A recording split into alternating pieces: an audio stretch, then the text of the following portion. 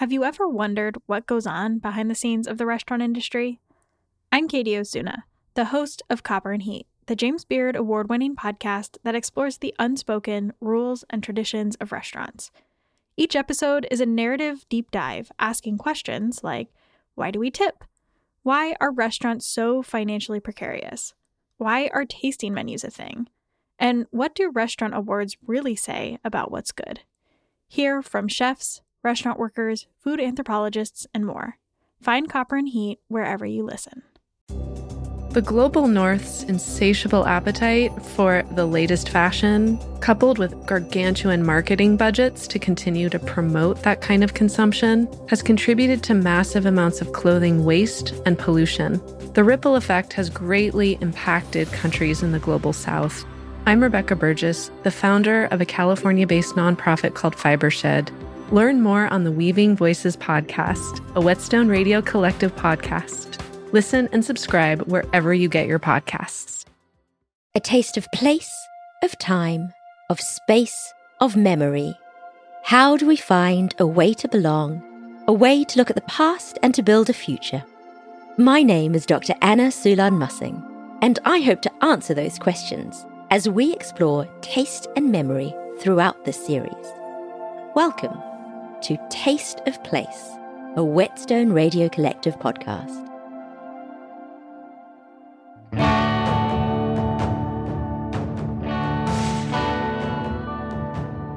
In our last episode, we learned about the trade route of Sarawak pepper from the contemporary farm to the metropolitan table. In this episode, Heat and Flavour, we explore the chemistry behind what flavour is, what flavour means to us culturally, and how pepper is able to tantalise our taste buds.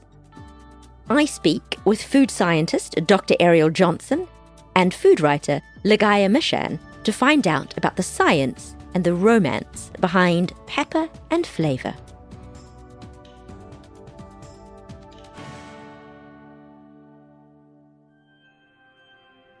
Now that we are familiar with the commodity of pepper and the way this ingredient and plant has been essential in forming a global structure of trade, it's time to delve into the core question of taste of place. How does the past, our idea of nostalgia, shape our concept of ourselves and the world around us? To begin answering this question, we need to start defining pepper as a flavour. How does understanding the mechanics of flavour provide insight into our personal relationships with each other? To look at the science behind it all, I sought out an expert on flavour. Hi, I'm Dr. Ariel Johnson. I'm a scientist and scholar of flavor. It's something I both study, teach, and apply creatively to food innovation at restaurants. I'm calling from Brooklyn, New York. What does pepper mean to you? Where to begin? The interesting thing is absolutely everything about it. But the first thing that comes to mind is that pepper has one of my favorite flavor molecules in it. That's a sesquiterpene called rotundone. It's super potent. It was discovered actually in red wine, in Syrah wine, which often has black pepper notes. They had for a long time not been able to identify where they came from until they got instrumentation sensitive enough to find this molecule and then immediately found it in black pepper as well. Special flavor, special molecule, definitely. Is there any other food or drink that comes to mind? I guess I put pepper on just about everything savory, but it probably plays the biggest flavor role just in terms of how much it stands out to me when I make cacio e pepe and when I make scrambled eggs. Yeah, just really good eggs with a lot of black pepper. Pepper is almost like an equal with the eggs. As for myself, for a long time, pepper was one of those things I used to find overpowering, that I only used as a base in cooking, onions, salt, pepper, but almost avoided at other times, except for on scrambled eggs. Peppercorn steak was never an order I would make. I only tried cacio e pepe in the last few years. But as I started looking into pepper and finding the various flavors and scents of different peppers, I truly fell down a rabbit hole. Despite spending the last decade researching pepper, I still can't wait to try more. I now get very excited about cracking pepper whilst cooking. The idea of learning to love something and understanding the inner workings of flavor is something Ariel explains to me in our conversation. But first, I needed to know, what is flavor?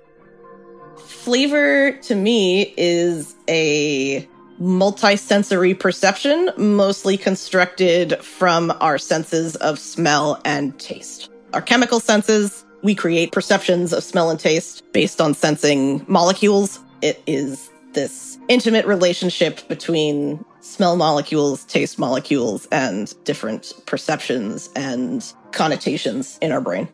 We use a lot of our brain to process flavor. I mean, we have initial input areas of our brain that process smell as its own sense and taste as its own sense. Those recruit areas from the limbic system to give us kind of our emotional memories and shadings to those perceptions. And then we also use our language centers, lots of cognitive, sort of higher parts of the brain as well. We understand flavor as almost unconscious or preconscious emotions and memories, as well as references to other things we've tasted and smelled before, in addition to our emotional connections to those things. And then finally, as tertiary levels of language and description.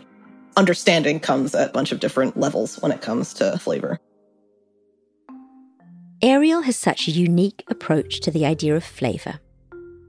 I was curious how she got into this research, how that affected her understanding of food, and what makes a flavor taste good. Ariel tells me that she became interested in food whilst she was doing a bachelor's degree in chemistry at New York University. At the time, there was a set of collaborative lectures between the chemistry department and the food studies department and some downtown New York chefs. And that's where it all began. I sort of talked my way into their meetings and hung around until they were like, yeah, sure, you can research with us for your bachelor's thesis. I got super into it, into thinking about molecules and mechanisms and how that did stuff for cuisine and gastronomy. I moved to California and started doing a PhD and tried out a few different areas, but became very, very into flavor, both perceptually and chemically. So I did a PhD where I was doing a lot of gas chromatography, mass spectrometry to essentially count smell molecules, and then a lot of formal descriptive sensory analysis, essentially using a panel of trained humans as sensors to say what flavors were in things and at what intensities, and then building multivariate statistical models to figure out which molecules were most correlated to which flavors and build this chemical sensory joint understanding of the flavors of things. But what makes flavor good? The scientist in me would say that good flavor is an aesthetic question, and so science cannot really make any determinations about the nature of what that is. What we can do is identify things that we think are good and then use chemistry or sensory science to figure out what properties of things correlate to that. And the less academic part of me will say that I've just, by my own sense of pattern recognition, trying to draw connections between what people tend to say is good flavor. I think it tends to relate to intensity of flavors. So things with a lot of flavor at the forefront, complexity of flavors. So things with a more broader suite of flavor molecules in them. Flavor tied to the original processes that usually create it. So using techniques, at least on the molecular and biochemical level, with heat or with enzymes or microbes that we've always used to create flavors. A lot of the way that I work with flavor in restaurants is making connections between what cooks intuitively know about flavors and complement that with chemistry or microbiology or some other discipline that has looked at the same thing in a slightly different way and can bring a little bit of like mechanistic understanding to things. One example might be fermentation. Fermentation, microbiologically defined, is the transformation of ingredients by microbes. But From a flavor perspective, you are coaxing certain microbes to grow, and then in exchange, they create new flavors for you on a molecular level, which is quite exciting in the kitchen because typically you don't create flavors unless you are browning or roasting something. Your ingredients come in with a certain amount of flavor and it's on you not to lose that flavor. But when you ferment stuff, you are creating acids and umami and different funky and floral and other flavors. I tend to talk to chefs about what flavor profiles they like and then figure out which conditions we'd need to tweak or dial in to get there, to get like more acidity or less acidity, or a funkier flavor or less funky flavor, or like more umami or a better balance. If we're like trying to get a certain flavor in a restaurant, it needs to be amazing, but we need to be able to get to it multiple times and then also communicate how to get there to others who can execute on it and do their jobs.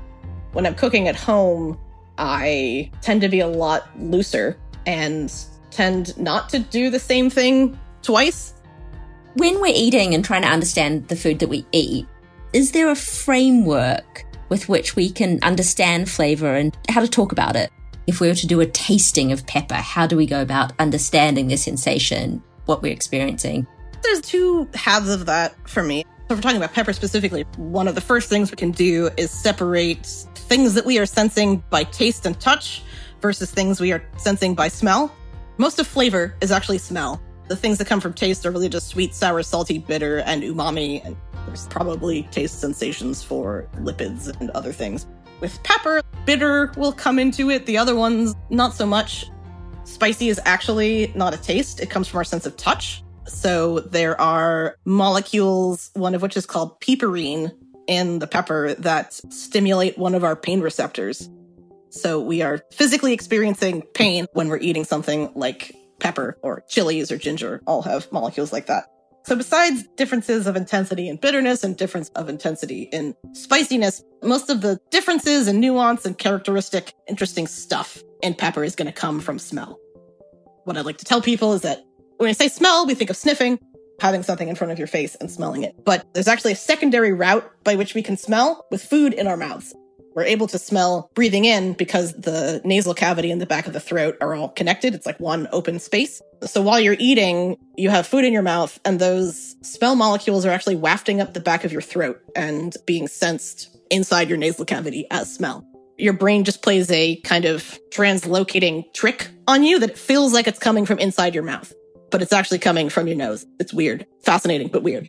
Both by sniffing and having food in your mouth, we're experiencing smells. And so for pepper, most of the differences in like dryness and woodiness or like floral or spicy aspects are going to come from aroma. Once we've had that established and we're kind of separating, well, is this a taste sensation or is this a smell sensation? Humans are extraordinarily good at sensing flavor differences, but humans are extraordinarily bad at naming flavor differences. A lot of it is cultural. We don't, at least in Euro, British, American culture, especially Anglo-American culture, just don't talk about flavors a lot. Maybe in wine, we'll discuss flavors, but it's not something we're discussing in a lot of detail besides like, is it good or is it bad? We all pretty much have the capacity for noticing differences. It just gets tricky to put words to that. Fortunately, that almost all comes down to exposure and practice. So if we were tasting a bunch of different peppers, tasting side by side, it's cool to have 2 or 3 or 4 examples of something and smell them side by side, and you'll be able to tell that they're different. And if you sit and marinate on it for a while, you can usually find some words that bubble up to describe what that is. And then the more that you do that, the better you get at it. So you might be able to sit down, smell something and say, I definitely get cedary and dry kind of resinous notes from it. This one is much more floral. The way to get there is definitely by paying attention and comparing. Some people literally produce more taste buds than others, so they have more sensitivities to those things. People have genetic variabilities in which smell receptors and how many of them they produce. With taste, we have 5 types of receptors. It's not like a crazy landscape. It's fascinating. With smell, we have between 250 to 400 different olfactory receptors. So there's a huge patchwork of what you might be more or less sensitive to. And some people that identified rotundone, the pepper flavor molecule, there's some people that basically can't smell it except in enormous quantities. Everyone's hardware setup is going to be slightly different, but generally there's a common core of flavor to things that we can agree on. This idea of positive association with food to develop flavor memory is really fascinating to me. How can we change our ideas around flavor? Ariel contextualizes it for me by explaining the science behind the flavor of coriander.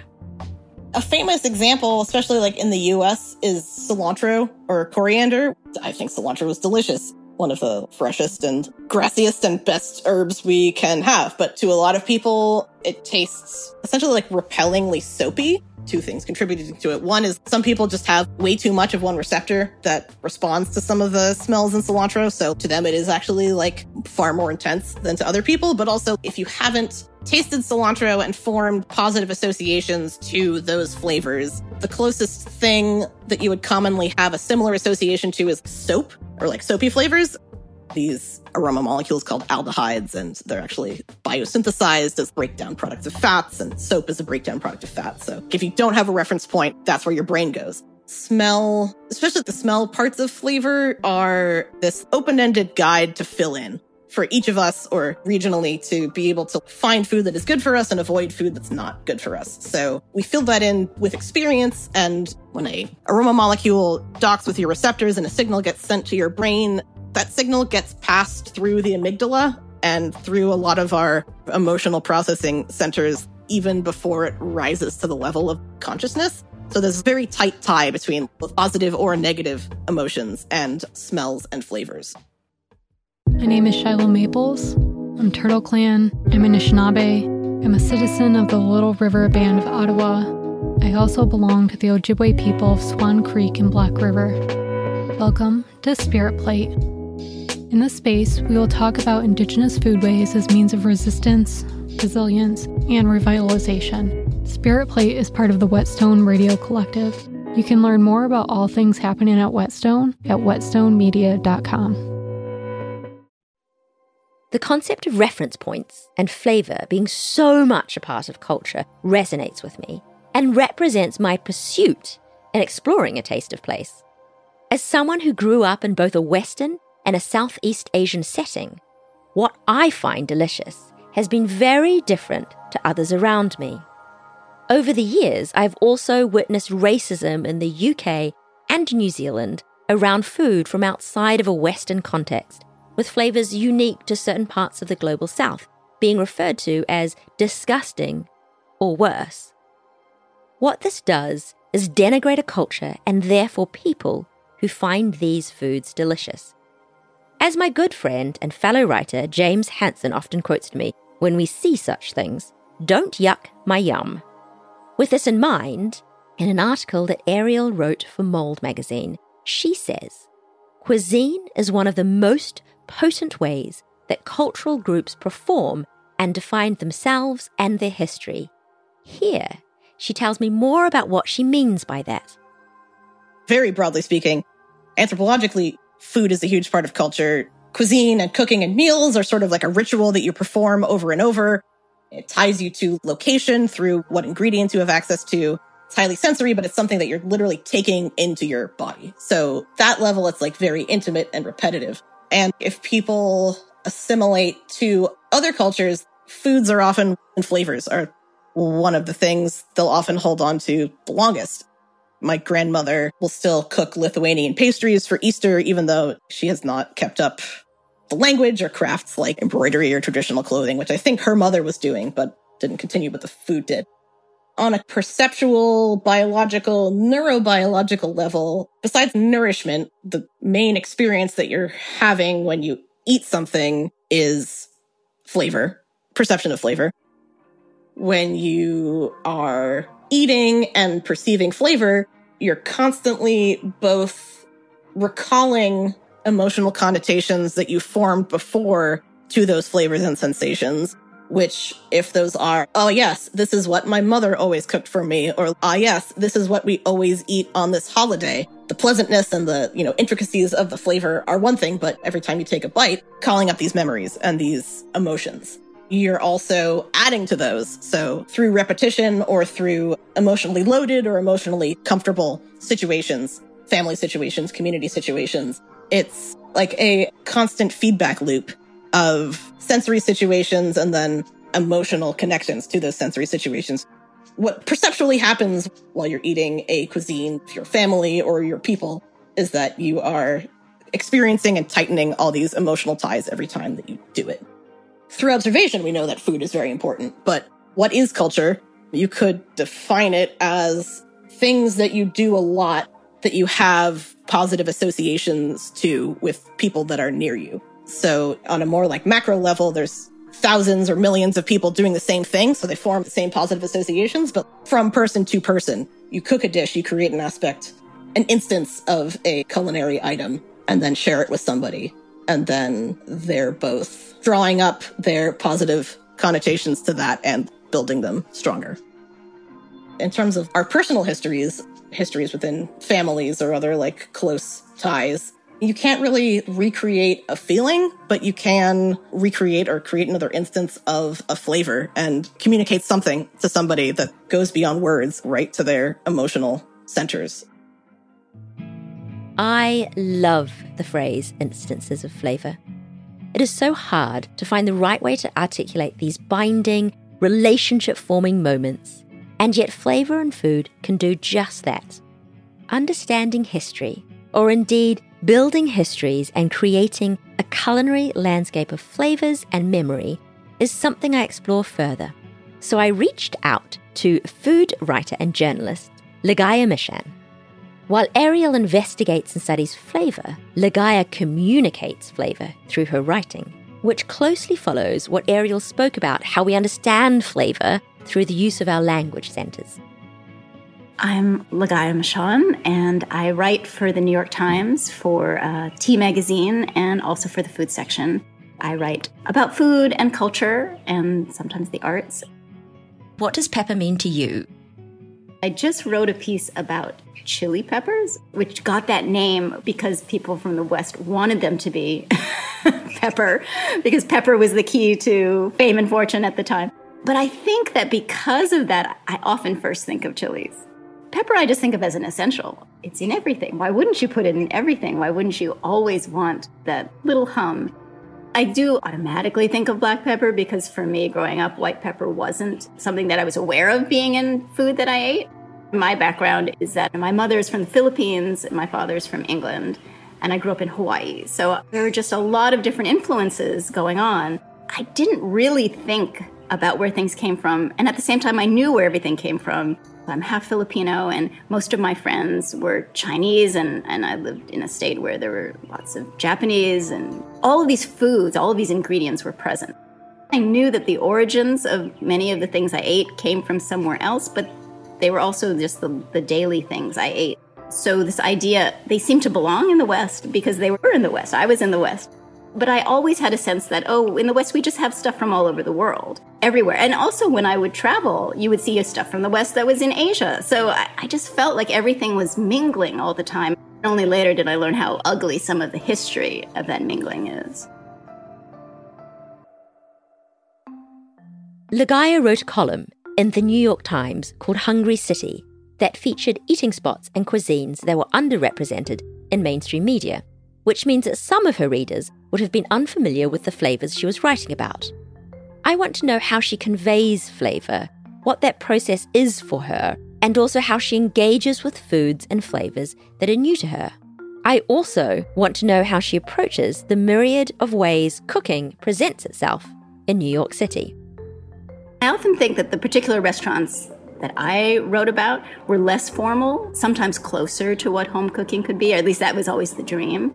So flavor can be so many things in this context. We have so many ways of approaching it. The purity of really great ingredients grown naturally. There might even be a connection to the person who grew them.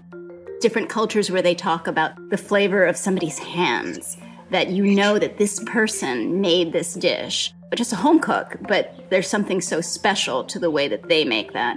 And then the chefs who are making food that we've never seen before and introducing us to flavors that we might never understand otherwise.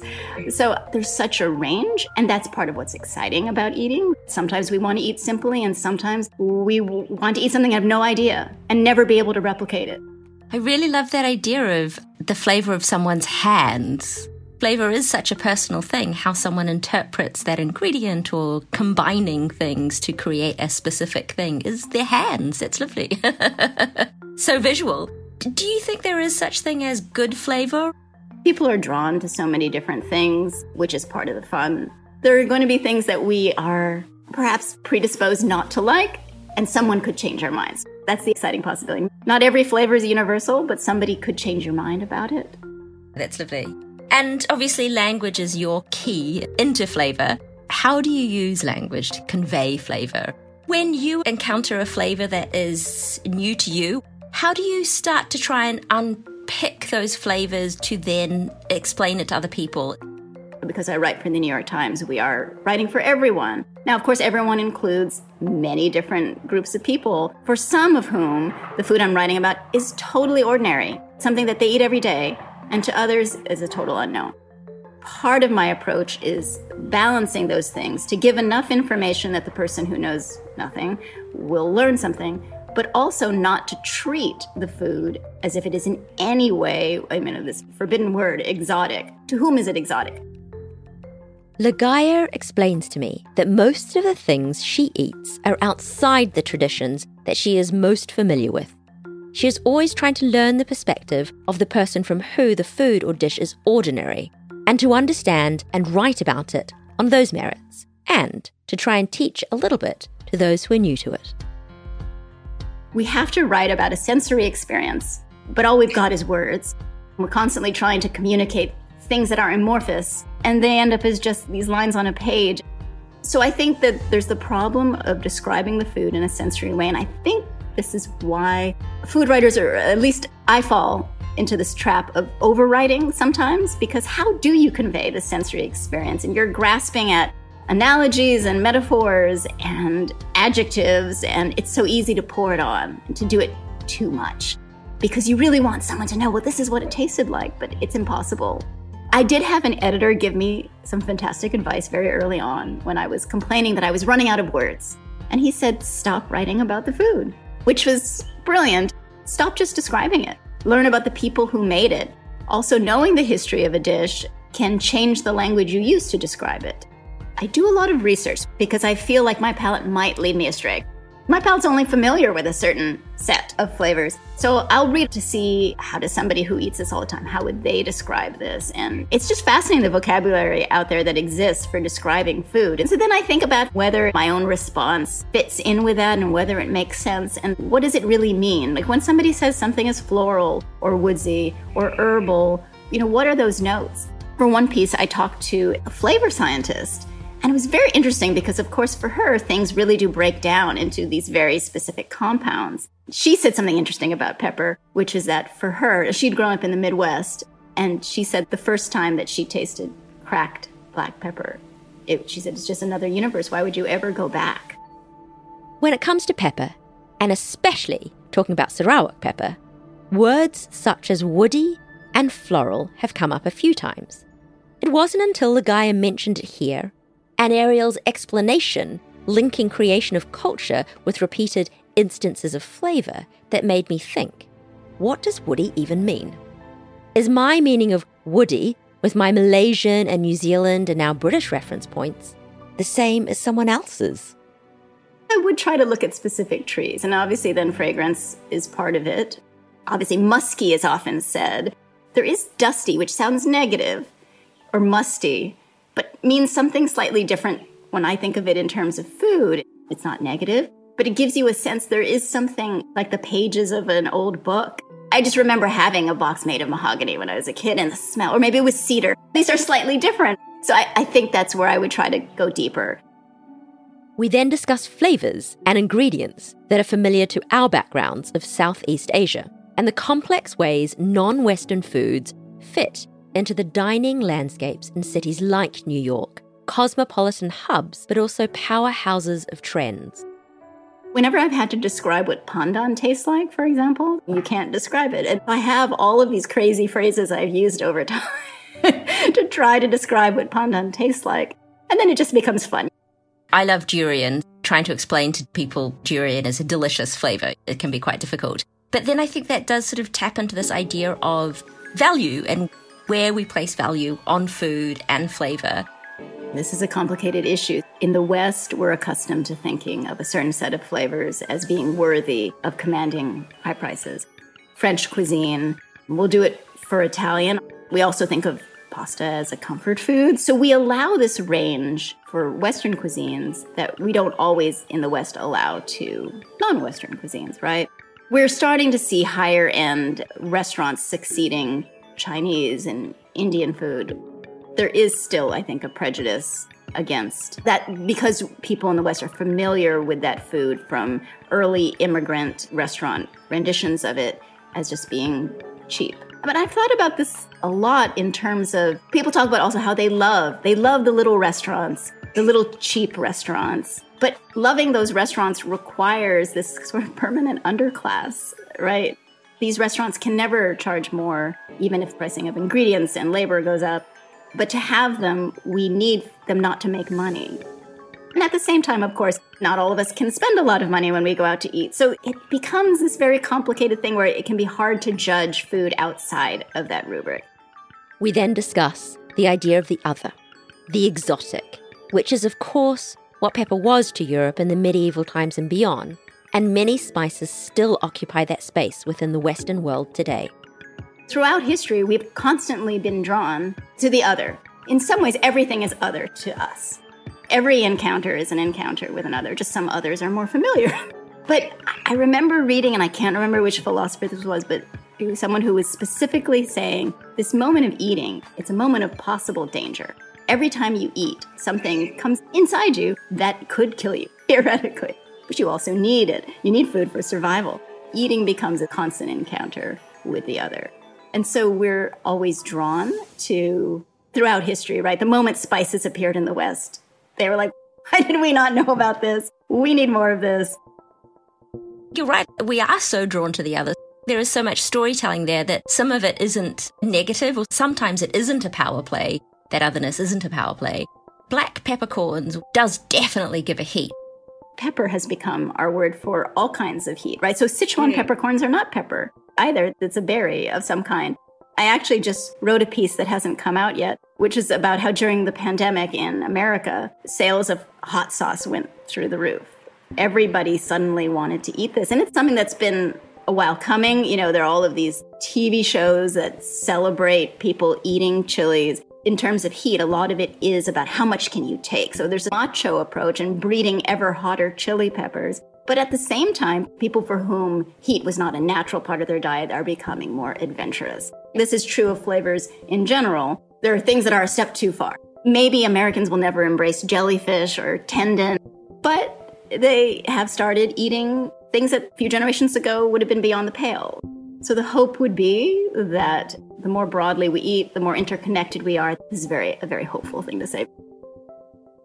This is a good spot to talk about what isn't pepper. On our first episode, we talked about how peppercorns, white and black, come from the plant Piper nigrum, but there are a lot of other plants that are also swept into being labelled as pepper. There are chili peppers that are part of the capsicum family and are indigenous to Central and South America, thought to have been first cultivated in what we now know as Mexico around 7000 BCE. In Kaz Hildebrand's book, An Anarchy of Chilies, the word chili is from the Aztec Nahuatl language, and pepper was added because Christopher Columbus and his gang thought it was related to the black pepper we're discussing in this season. Columbus's journey to the Americas was in hope of finding a way to the spice islands of Indonesia and other spiced riches in the east. The chili's migration story is woven with its own stories of colonialism, including Columbus's raping and pillagings of the Americas and the pursuit of capital. After Columbus brought a chili plant back to Spain in the 1490s, it moved through to the Ottoman Empire via Hungary in the early 1500s and arrived in other parts of Asia via Portuguese merchants. Then there is Sichuan pepper, which is part of the wider Retucii family, also known as the citrus family. It is a shrub native to China and Taiwan, and most commonly associated, as you can guess by its common name, with Sichuan cuisine. When eaten, it gives a numbing sensation called mala. And pink peppercorn is more closely related to cashew and mango than the black peppercorn, and is from the Andes. The fruit are from the Peruvian pepper tree and are dried, looking a lot like peppercorns.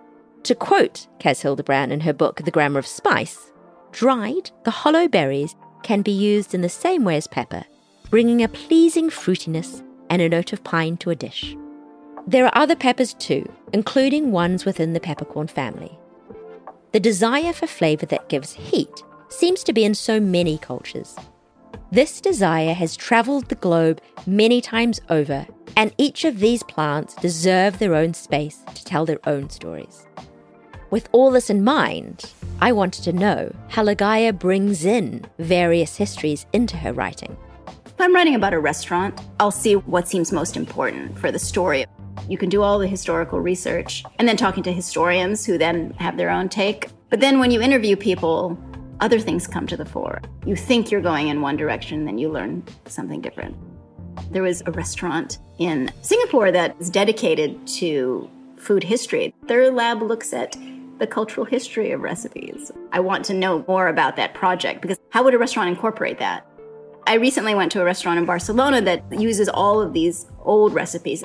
One of the things I ate was this omelette from a recipe from the 1st century AD. How do you translate? So the other side of it is hoping that readers will respond to that. These might be things they start thinking about. How is this something that chefs or people who are making food, how is this something you could possibly incorporate into the way you cook? And that in turn will reach the audience as well.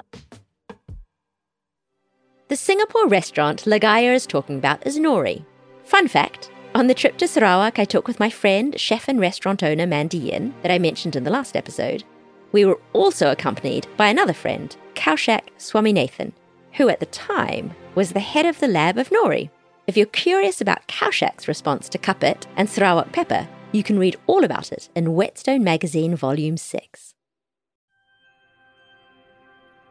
This multi-faceted approach to how we think about eating, of considering the flavor, the chemistry, the sensations in the mouth, these are all part of my journey investigating pepper.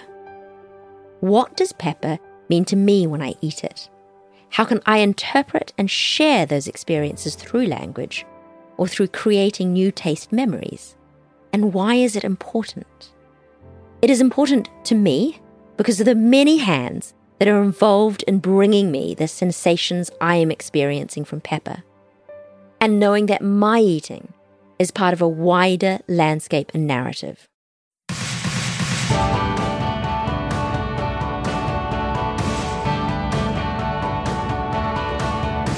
Thank you for listening to episode 4 of Taste of Place. Thank you to my guests, Dr. Ariel Johnson and Lagaya Mishan, who have helped unravel the scientific and cultural concepts behind flavor and how and why we pursue certain taste experiences. Flavor is not just a single aspect, simply about a meal, but part of a larger cultural story. I'd like to thank my producer, Catherine Yang, audio editor, Diana Kapulong, researcher, Caroline Merrifield, and intern, Ashley Choi.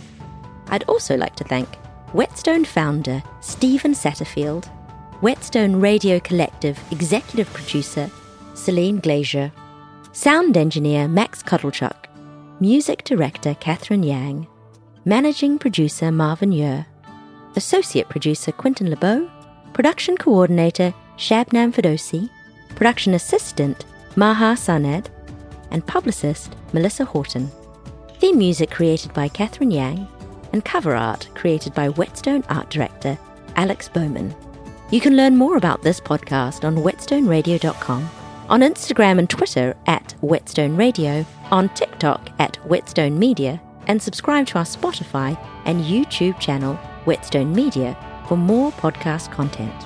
You can learn more about all things happening at Whetstone at whetstonemedia.com.